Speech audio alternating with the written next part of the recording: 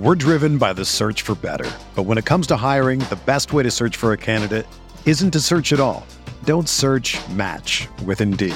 Indeed is your matching and hiring platform with over 350 million global monthly visitors, according to Indeed data, and a matching engine that helps you find quality candidates fast. Ditch the busy work. Use Indeed for scheduling, screening, and messaging so you can connect with candidates faster. Leveraging over 140 million qualifications and preferences every day, Indeed's matching engine is constantly learning from your preferences, so the more you use Indeed, the better it gets. Join more than 3.5 million businesses worldwide that use Indeed to hire great talent fast. And listeners of this show will get a $75 sponsored job credit to get your jobs more visibility at Indeed.com/Blue Wire. Just go to Indeed.com/Blue Wire right now and support our show by saying that you heard about Indeed on this podcast. That's Indeed.com/Blue Wire. Terms and conditions apply. Need to hire? You need Indeed. Pro teams have millions to spend, and they don't always spend them wisely. But when it comes to a great shave, you don't have to shell out tons of cash. Harry's saw customers getting ripped off by the shaving industry with overpriced, underperforming products and decided to do something better.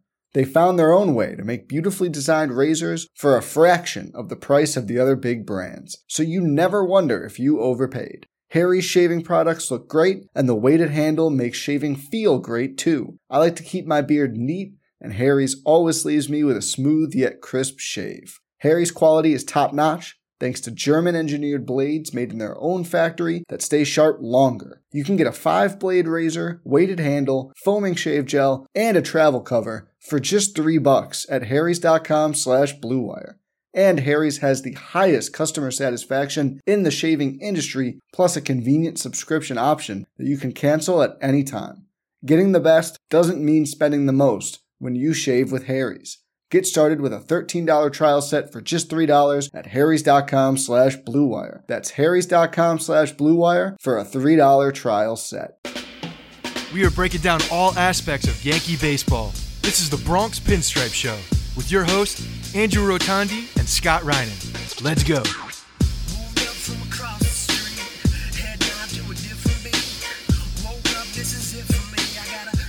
What's up, everybody? Welcome to the Bronx Pinstripe Show, a special episode today. I'm joined by Derek Albin of Views from 314 feet. Of course, the short porch down the right field line, 314.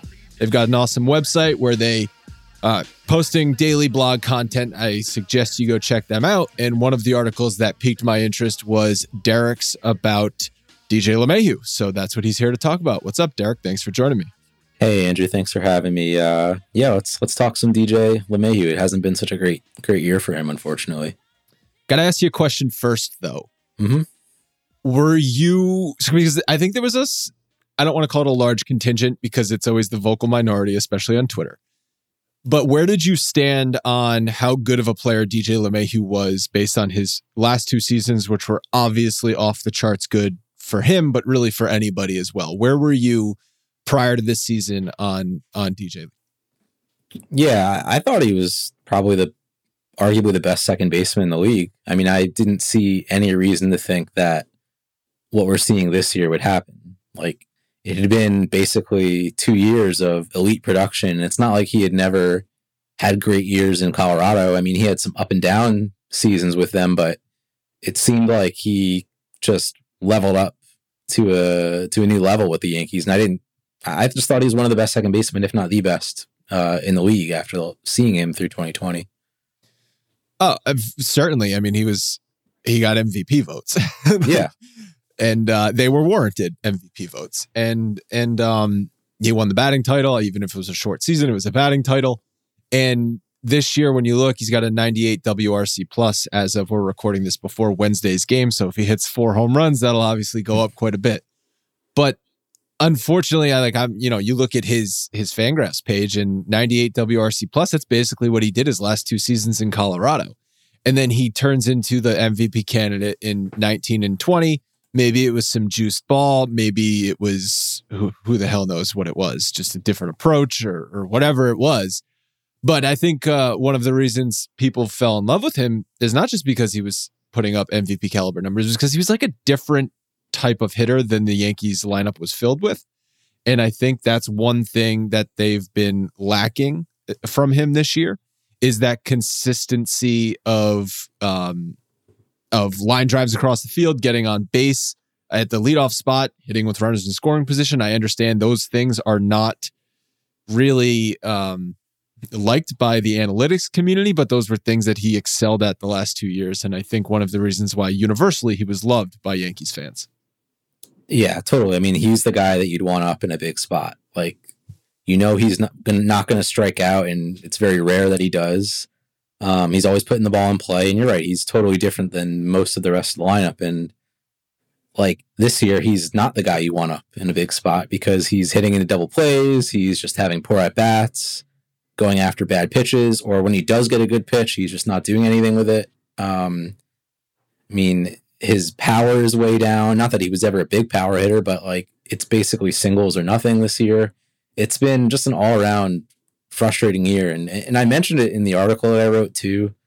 You know, he's had this triceps injury that Boone mentioned a couple days ago that cost him like a game or two, I think. He might have pinch hit in one of those games, actually. But the Miami games? Yeah. I can't help but wonder if there's just something nagging him this year that maybe just hasn't been disclosed. You know, always in like the postseason press conferences that Boone or Cashman do, they always, you know, fill you in on whatever's been hampering a certain player throughout the season. And I have a feeling we're going to hear something about LeMahieu because, like, okay, he's not the guy who's going to hit 360 like he did last year, but I didn't think he'd fall off this much. You know, like there's got to be something else going on here. It just doesn't make sense. It doesn't add up. Yeah, you don't go from I think when it was the 2 years combined, it was like a 140 WRC plus. Yeah, exactly. You don't go from that to slightly below league average. You don't just forget how to hit overnight. There's declines for age and stuff like that, and the baseball I think probably also will sap some of his power. Yeah, but I was looking at hard hit percentage. I don't know if you took a look at this, but 2019, his hard hit percentage, according to Fangraphs, was 40%. Then it was 35% in 2020, and now it's 27% this year. So is that just, like you said, maybe a nagging injury, slight mechanical thing, or like you don't just over one offseason not be able to hit the ball hard anymore? Yeah, and the weird thing is, what I noticed is there's just these pitches down the middle that he's just not doing damage on that he should be. I cherry picked some videos in my posts, and I'm sure there are definitely better ones that you can find on pitches down the middle that he's doing damage on. But if you just look at his WOBA on those pitches, like it's not good compared to prior years. He's getting lots of fastballs to hit, and he's just not doing damage. It could be part injury, like we just talked about, and as you just hinted at too, there might be something mechanical. I mean, he just seems like he's just not getting around on fastballs, and he's late or he's off balance on these pitches that he should be crushing. And it's funny, but I mean, it's not funny at the same time, but like it feels like a lot of Yankees. Yeah, it's a lot of Yankees that have the same issue this year. Like the down the middle pitches are just not getting hit the way they should be. And it's not just LeMahieu, although he's been like the emblematic of it this year. Right. It's up and down the lineup, like you said. I don't know. I'm not smart enough to figure out what's going on with that. Like, how does an entire lineup all of a sudden just not be able to hit fastballs anymore? I wish I had an answer too. It just doesn't make sense. It really doesn't. I mean, that and the double plays, it's just like inexplicable. You know, every time you think, okay, you know, the first couple of months of the season, I just thought, all right, this is just like extreme bad luck. It's going to turn around. Like, there's just no way this can continue. And now we're in early August. And I mean, Gallo and Rizzo are breathing some life into this lineup, but there's still, you know, between LeMahieu and Glaber and Stanton's peaks and valleys, like it's been a lot of things to go wrong with just not hitting pitches that they should be, period. Yeah, and the double plays out of LeMahieu, I think, are especially magnified because, like you said, he had been so good with runners in scoring position. 2019 and 20, he had a 990 OPS with runners in scoring position, and this year it's 647. I mean, that's just like, yeah, it's a completely different person. It's a completely different player. And even if you want to say that runners in scoring position is fluky and it is not indicative of really anything, okay, fine. Like, then you don't go from 990 to 647. Like, that's just not the same hitter. Yeah. I think there's probably a case, and I don't have it in front of me, a case that you could argue that he's been unlucky maybe in those situations. I don't know if his like BABIP is really low, something like that, but that kind of drop just doesn't add up. It doesn't make sense. Not for him. And like, he's a guy who puts the ball in play so much. And I know his strikeout rate is up a little bit this year, but it's still well below average. Like, he should be finding more holes, period. Like, he should be getting more hits in those situations. He's putting the ball in play. But like you pointed out too, his hard hit rate is down, which is another issue, which is... Yeah, he's always going to hit. He always hit a lot of ground balls. His ground ball percentage this year is not any different than it was the last 2 years, I don't think. It might be a couple percentage points higher, but it's not like you can say, oh, he's hitting 10% more ground balls. That's why he's doing this. No, he didn't really ever elevate the ball, but he hit the ball hard the last 2 years. Yeah. So the ground balls he was hitting were finding holes. And the beautiful thing about him was they didn't shift because he went to right field. Well, now if you're hitting the ball 10% less hard, or you're hitting the ball hard 10% less often, those ground balls are going to get fielded much more easily. Right. Yeah, that's a good point. He just has to start. It sounds easy, but he just has to start hitting the ball harder and hitting these pitches down the middle. If it was that easy, Derek, everyone just I gotta hit home runs. So why didn't I think of that? Yeah, I just don't know what to really do with him at this point. I kind of think they probably should drop him in the lineup. I just don't know if Boone has the guts to do that at this point. This has been his leadoff hitter for the past 3 years, basically. And he, like we've been saying, there's no reason to think his true talent has dropped off so suddenly. Like, theoretically, it should get started. He should pick it right back up, but he's not. And personally, I would try to drop him lower in the lineup. I kind of think one of my thoughts is that, with considering the differences in type of hitters you have in this lineup, where a lot of guys strike out, and then there's LeMahieu and even Rizzo who don't strike out often, I'd be curious to put them into middle of the order spots, RBI spots, where, Gallo, Judge, Stanton, they might strike out a lot, but they're getting on base a ton. And if you put them in front of Rizzo and LeMahieu, I wonder if that just gives LeMahieu more opportunities with guys on base to see better pitches and maybe just snap him out of this thing. I don't know if batting him like fifth is a great idea, but maybe like sixth, seventh, somewhere a little bit further down. It's funny that you bring up putting him more in the middle of the order because he does put bat on ball. My co-host Scott and I talked about this at the beginning of the season. You remember when Aaron Hicks was in the 3 spot? Yep. And we just absolutely hated that. It's like, love him or hate Aaron Hicks, the one thing he does do is walk and he gets on base. So he doesn't make enough contact to hit third. Hit him first, maybe hit LeMahieu third. This was before we knew LeMahieu was going to struggle this season. But the concept was put a bat on ball guy in the middle of the lineup where the hits will translate to runs rather than just a leadoff single followed by whatever may happen. So you're thinking 6th or 7th for LeMahieu. I mean, the lineup is a lot more fun to play around with now that they have Gallo and Rizzo. Totally is. I mean, I would not be opposed to like leading off Gallo and batting Judge behind him. I think that would be pretty fun to watch. I mean, you're putting the opposing pitcher, like you're throwing him in the gauntlet right from the start of the game, and you're giving Gallo and Judge the most at-bats in the game as well, and they're the two guys who are going to get on base the most for this team. I think traditionally those guys are looked at as RBI guys, but really they're probably best positioned to be at the top of the order. You might even want to, now in second thought, now that I think about it, maybe I would bat Judge lead off and Rizzo and Gallo second, because Judge has a double play issue this year himself, and Gallo hits into like one of the fewest double plays in the league over the past few years. Well, he's a launch angle guy, and he actually runs pretty well. He does. Yeah, he does. we haven't quite seen him really get going yet, but I'm looking forward to his first few porch jobs. I'm sure they're coming soon. I loved over the weekend in Miami, people were like actually justifying his fly balls to right field. Like, oh, those would have been home runs at Yankee Stadium. It's like, thanks, guys. Yeah. Like that does a lot of good for us here as they're playing in Miami. Like it's the case everywhere. But so I think that's an interesting lineup construction. So after that, what would you go? Giancarlo 3? You could go Giancarlo. Yeah, probably Giancarlo. Well, I also don't love batting.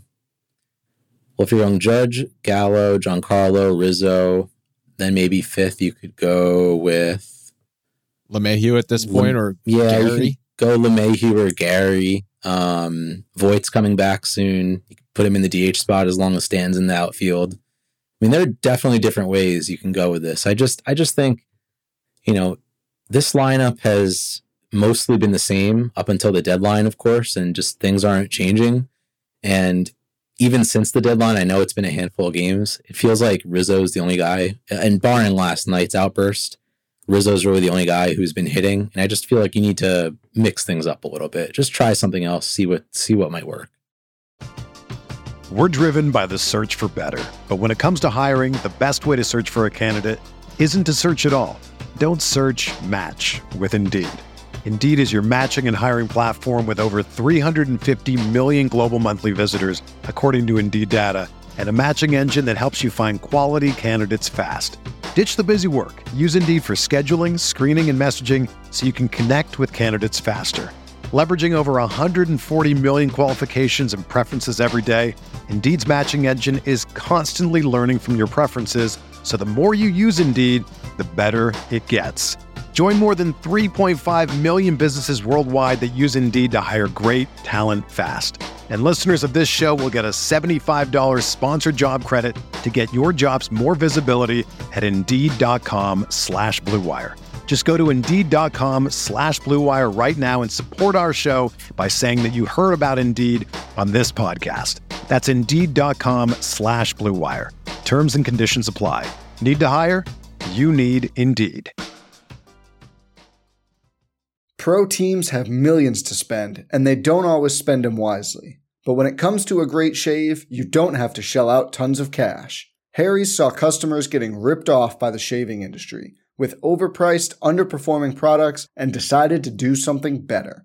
They found their own way to make beautifully designed razors for a fraction of the price of the other big brands, so you never wonder if you overpaid. Harry's shaving products look great, and the weighted handle makes shaving feel great too. I like to keep my beard neat, and Harry's always leaves me with a smooth yet crisp shave. Harry's quality is top-notch, thanks to German-engineered blades made in their own factory that stay sharp longer. You can get a 5-blade razor, weighted handle, foaming shave gel, and a travel cover for just $3 at harrys.com/Blue Wire. And Harry's has the highest customer satisfaction in the shaving industry, plus a convenient subscription option that you can cancel at any time. Getting the best doesn't mean spending the most when you shave with Harry's. Get started with a $13 trial set for just $3 at harrys.com/Blue Wire. That's harrys.com/Blue Wire for a $3 trial set. There's different opinions on how much mixing up a lineup actually can affect things. But I think when you have a guy leading off who's struggling, and you're right, he's hitting, what is he hitting? 270, but he's basically all a singles hitter this year, LeMahieu is. That mixing it up for him might be a catalyst to jumpstart his season. And I think you included his expected weighted on base chart in the article, or I think I saw it on Twitter. But it kind of looked like for a moment he was turning things around. And then it's just like plummeted again. Maybe that's the injury that you brought up. But that was interesting to see because, it didn't feel like that, honestly, watching his season. I didn't ever think, oh, here comes LeMahieu. He's about to go on a tear. Same. No, I never really felt like that either. It just hasn't. Maybe he probably had like a higher batting average during that stretch, but again, it wasn't major damage. It was a lot of singles. It's just not been the type of guy you want at the top of the order. And it's interesting because I think even Michael Kay mentioned it on the broadcast. in one of these two games, because Hicks was in the dugout, just talking about how much they missed him and that type of high OBP guy they could have near the top of the order. And look, LeMahieu is still drawing a pretty good amount of walks. His on base is over 340, but they have better options right now. And like you mentioned too, there are a lot of theories about Ross lineup construction, and I think the old school analytic, or not the old school analytic, but like Sabre 2.0 or whatever you want to call it, kind of said lineups don't matter. Like over the course of a full season, it doesn't matter what order you put guys in. But all right, that's fair game. I understand that, but we're also 100+ games in now, and this offense just isn't going. Like, you might as well try something else. Yeah, it's that's always something that frustrates me, is the balance between what's the sample size going to tell us over 162 games versus what are my eyeballs telling me right now and watching this team struggling? Because you're right. Maybe I think I read about that lineup construction article that it only translates to a few runs over the course of 162 games, which really is not significant. But like you've been saying, this lineup is second to last in the American League in runs. This lineup was constructed to be the most damaging offensive lineup in baseball, and they're second to the last in the league. Like, something needs to change here. Yeah, no, totally. And look, maybe we're getting too granular thinking about the lineup, because at the same time, the opportunities are going to still find LeMahieu and like Glaber, and they're still going to have to figure out how to hit, because neither of them are hitting. And Glaber's a whole other conundrum. Yeah, it's a mystery with him. How do you go from an all-star, which he was in 19, and almost rookie of the year in 2018, to just crap? He's just been crap for a season and a half. He's been dreadful. There's no ifs, ands, or buts about it. Like, his power is gone. And that's the big thing for him. He's always been a pretty aggressive hitter, and without the power, he's just not the same guy, because he's not like a huge on base guy. And the funny thing is that, he's never been like a StatCast guy. He's never had huge exit velocities. And it makes you wonder, how much did that rocket ball in 2019 like really help him? I can't imagine it would explain everything between what we've seen from him this year and 2019. It's just not possible. It's definitely a contributing factor, but the regression from like being a budding superstar 2 years ago as a 22-year-old to like a pretty bad shortstop 2 years later is hard to fathom. Like, he's playing himself, I don't want to say off the team, but he might lose his shortstop job next year to one of these free agents. I mean, it's very possible. When you think about how they're going to construct the infield long term, they signed LeMahieu for 6 years. And so he's got a spot, whether you want to give him the starting second base job or have him be the rotating guy around the infield at first, second, and third, fine. You still have to find a home for Glaber long term, and I don't think it's shortstop. It can't be. His defense just does not cut it at all. If he's not going to hit, he has to play good defense. You could tolerate his defense if he was hitting, but the fact that he's doing neither is just you can't put him there. It's actually one of the things I was hoping the Yankees would do at the deadline is get another infielder just for depth, not to replace Glaber in the lineup every day, but someone like a Freddie Galvis or Jose Iglesias, just to be a late game defensive replacement for him. That's not Tyler Wade. That's not Tyler Wade either, ideally. Yeah. Yeah. Well, right, because that was the thing that I was crushing Cashman for at the beginning of the season, is that they had to do some roster juggling in May because they didn't have a backup infielder. And it's just like, how do you leave spring training without a backup middle infielder? Right. Yeah, they were willing to option Wade to the minors and have Gio as the emergency shortstop. And I'm sure Gio is fine there, but it would be nice to have planned it out a little bit better. They've had a couple years now to shore up the middle infield depth since they let Didi walk, and they've been content with Tyler Wade as the backup shortstop, and he's one of the worst hitters in baseball. Like, he's just not playable. But again, it would be okay if Gleyber Torres was maybe not 38 home run Gleyber Torres, but sure. 24, 25 home run Gleyber Torres. Like, if you want to say the Super Bowl took him from 25 to 38 home runs, I buy that, but not from 38 home runs down to 7. Yeah. It's interesting with him because I thought there was a point this year when he was turning it around. And I think... Was that right before he was on the COVID list or right after the COVID list? Yeah, I think it was around that time. Was that the Houston series, I think? No, he had a big White Sox series. I think he had like 7 or 8 hits in the 3-game series against the White Sox. But yeah, I mean, there was a time when he had a pretty good stretch of solid hitting, and I think he went through an 0 for 15 this past week. I know he had a couple hits in the past few nights, which hopefully is a sign of some better things to come. But for the most part, I don't get what's up with him at all. Like he had a long stretch of the season where his on-base percentage was higher than his slugging percentage. And that's like not something you ever want to see. It's crazy from again, a guy who hit 38 home runs. So do you think the additions that they made at the deadline are enough to get him into the playoffs? I think so. Yeah. I think they are a game and a half out behind Oakland right now for that second spot.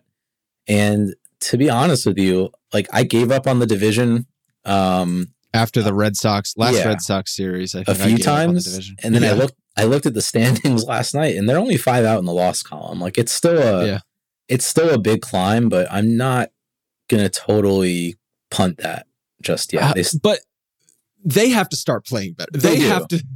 Like the Red Sox have lost 5 in a row. Okay, so that's why it's now close. But the Red Sox have the tiebreaker against them. So let's call it 6 out in the loss column. Yeah, it's true. The Yankees need to play 6 games better than the Red Sox the rest of the way. I'm not confident they can do that because we haven't seen consistency out of this team. Yeah. The thing though, I think the Yankees have 6 games against the Red Sox left still. Okay, so they got to sweep the 6. They have to play well in those games. Obviously, they have. Yeah. To. Like you can't have what happened at Fenway Park just recently. That the 3 or 4 that they dropped, and that was, I mean, all the games they've played against the Red Sox have just been killer basically this year. I think they have 6 against Boston and 3 against Tampa Bay left, and that's not a ton when you really think about it. You wish you had more against Tampa Bay almost because they're better than Boston in my opinion. I think Boston's been playing over their head all year, even though they've embarrassed the Yankees on multiple occasions this season. It's going to be harder. I feel actually fairly confident they can beat out Boston. It's Tampa that's going to be tougher for me. The 3 against, I mean, the Yankees have played better against Tampa the last 2 series. I think they won both of those series. And then it just kind of sucks. This has happened a number of times this season. They win a series, but it's the last game that feels like they lost the series because obviously the Houston loss before the All-Star game, the Garrett Cole getting absolutely crushed going for a sweep in Tampa. It's like you can't just lose 3-2, guys. You got to get embarrassed in the last game to make it just sort of feel extra shitty. So I know it's not, the standings say they won 2 out of 3, but it's that feeling that I don't feel good whenever I see Tampa or Boston on the schedule. Especially when they're playing at the Trop when it's Tampa. I don't know. I don't remember if that last, well, I think their series against Tampa is actually the last series of the season. I don't know if it's in the Bronx or not. They just played in Tampa, so usually they flip-flop those. Right, but. That's what you would think, yeah. Look, the division, it is still a long shot. I'm not totally ready to give up hope, but I think the wild card is very much attainable. I don't see why they can't get into that second spot. I mean, they're playing Seattle next. And they have a 4-game series against Oakland, I think, later this month. Right. And I mean, they on paper, I know we say that a lot about the Yankees being better than everyone on paper. They should beat those teams. It's just a matter of, is the bullpen going to have one of their patented meltdowns, or is just something weird going to happen that costs them a game because it's 2021? It just feels like that's what keeps happening to them. The 4 games are in Oakland, and I don't know about you, but I never feel good playing when the Yankees are playing in Oakland. Yeah, why not? I think it's, first of all, I'm always just really bitter about having to be up late. And then it's just like this it just feel like everything is dark in that ballpark. And I know they've had great moments, especially in the playoffs against Oakland, But just like, I don't know, maybe it's like the mid 2000s trips out west where the Yankees just felt like they always just got their ass kicked by Oakland.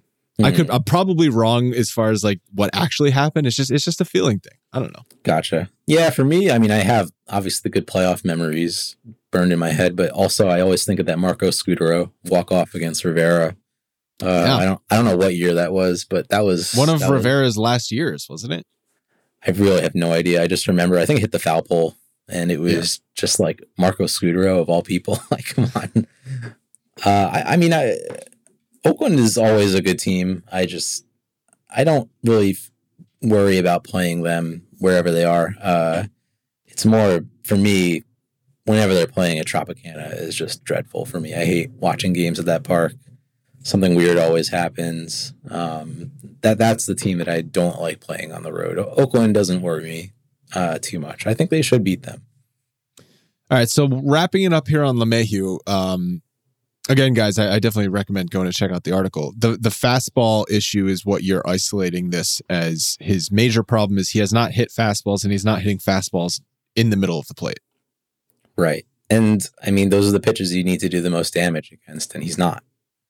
It's inexplicable. I mean, you get a fastball down the middle, and, okay, yeah, you're going to miss them sometimes. You're not always going to crush them, but his numbers, whether you look at the analytics with StatCast, with the WOBA versus ex-WOBA, things like that, or just look at regular batting average against those fastballs down the middle, like, he's just not doing anywhere near the damage he used to do against them on those pitches. I mean, it's not even remotely close. His ex-WOBA and WOBA are both down basically 100 points on fastballs in that region. I mean, it's hard to fathom, and he can't really turn around until he starts hitting those pitches, because LeMahieu sees fastballs like 2/3 of the time. That's what pitchers are throwing at most of the time. He gets challenged a lot. Some of that is a product of probably hitting in front of Judge at the top of the order. But he has to do damage on those pitches, period. End of story. Is the amount that he sees fastballs up this year versus the last couple of years? No, it's pretty flat. It's pretty flat. So I was just wondering if pitchers are recognizing that he's not hitting the fastballs and they're attacking him more, but it doesn't sound like that. No, it doesn't. I mean, it almost makes sense to be aggressive against a guy like LeMahieu because he does hit so many ground balls, even in his past couple of years when he was getting the great results. You figure a guy who hits the ground ball 55% of the time, like, how much damage can he really do? And this year, finally, it just seems to be working against LeMahieu for that reason, for all the ground balls he's hitting, I guess, right at players and then just not doing damage on those pitches down the middle. So, all right, 1 to 10, what's your concern level on this 6-year contract? Oh, it's a good question. I am at probably a 7 right now. I'm definitely pretty concerned about it. This is alarming for sure. Because I was figuring we're going to get at least 85% of what we saw the last couple of years for, say, 2 to 3 seasons. And then whatever happens after that, hopefully the teams have won a championship by then, and then you just eat the back end. It's really not that much money on a yearly basis. But damn, if he's doing this in year one, that's going to be a long 6 years. Yeah, it is. It definitely is. I'm holding out hope that it is something that we just aren't aware of with his health. And I would feel a lot better about him in this slump. But if not, yeah, he's in a lot of trouble going forward if he can't kind of turn this thing around on these very hittable pitches. What would you like to see the team do with the infield? Do you think it's a bigger issue that they find a permanent first baseman or a permanent shortstop other than Glaber for say the 2022 and the next 3 years? For me, it's shortstop. I want a good defender out there. That's just something I personally prefer. I like good up the middle defense, and even if that means keeping Glaber, I think he could be a very good to average second baseman defensively and hopefully turn his offense around. I just think shortstop defense is really valuable, and if we're going to assume that strikeouts are going to decline in future years now that they're cracking down on the sticky stuff, and all of a sudden the Yankees seem to love stinker ballers like Clay Holmes and Joely Rodriguez and all these guys, like, you need a better infield defense. Yeah. And if that means that LeMahieu becomes like a roving type of infielder, which is kind of what they signed him for in the first place for the 2019 season, then so be it. Yeah. So for me, it's shortstop. They can get away with that. I just because everyone's now on the Anthony Rizzo train because of 4 games, so fine, whatever. Yeah. But I don't know if they're gonna what their plans are for him after this season. But Luke Voigt's another issue where when he's playing, he's great, but he seems to be injured every year. He does. Yeah, I do like Rizzo quite a bit. I would like to see how he finishes off, this half season with the Yankees. To me, I am right now kind of on the re-sign Rizzo train just because I like that he's lefty power and he doesn't strike out that much. Yeah. 15% strikeout rate. Yeah. And he's a very good defender at first too. And unlike Voit, he does stay on the field. So, yeah. I'm not dying to give him a long-term contract because I think he is 31 or 32 at this point. But he'll be 32 next month. Yeah, so that's only like a year and a half older than Voit, I think. Voigt's an old. He's got he's got team control. That's his value. Right. Problem is, it doesn't sound like anybody really wants him via trade. Who's gonna trade for an injury-prone first baseman? Yeah, it's not gonna happen. That's why hopefully he gets back and just has a nice little run in this last 2 months. But he had a home run the other day or last night in Scranton, I think, in his rehab. Great. He has more home runs on rehab than he does in the regular season for the Yankees, which is kind of funny. Great. Call him up. He's ready. He should be ready, right? I mean, there's no reason to be holding him down much longer. Get him in that DH spot. Let Stanton play the outfield a little bit more. And just see what happens. I mean, this lineup 1 through 9 should be the best in baseball. It just hasn't been for over 100 games now, and none of us seem to really understand what the hell is going on. Yeah. All right, Derek. Well, I appreciate you joining me talking about LeMahieu. Again, guys, go check out the article. It was a good in-depth look at him. Thanks for your time. No problem. Thanks for having me.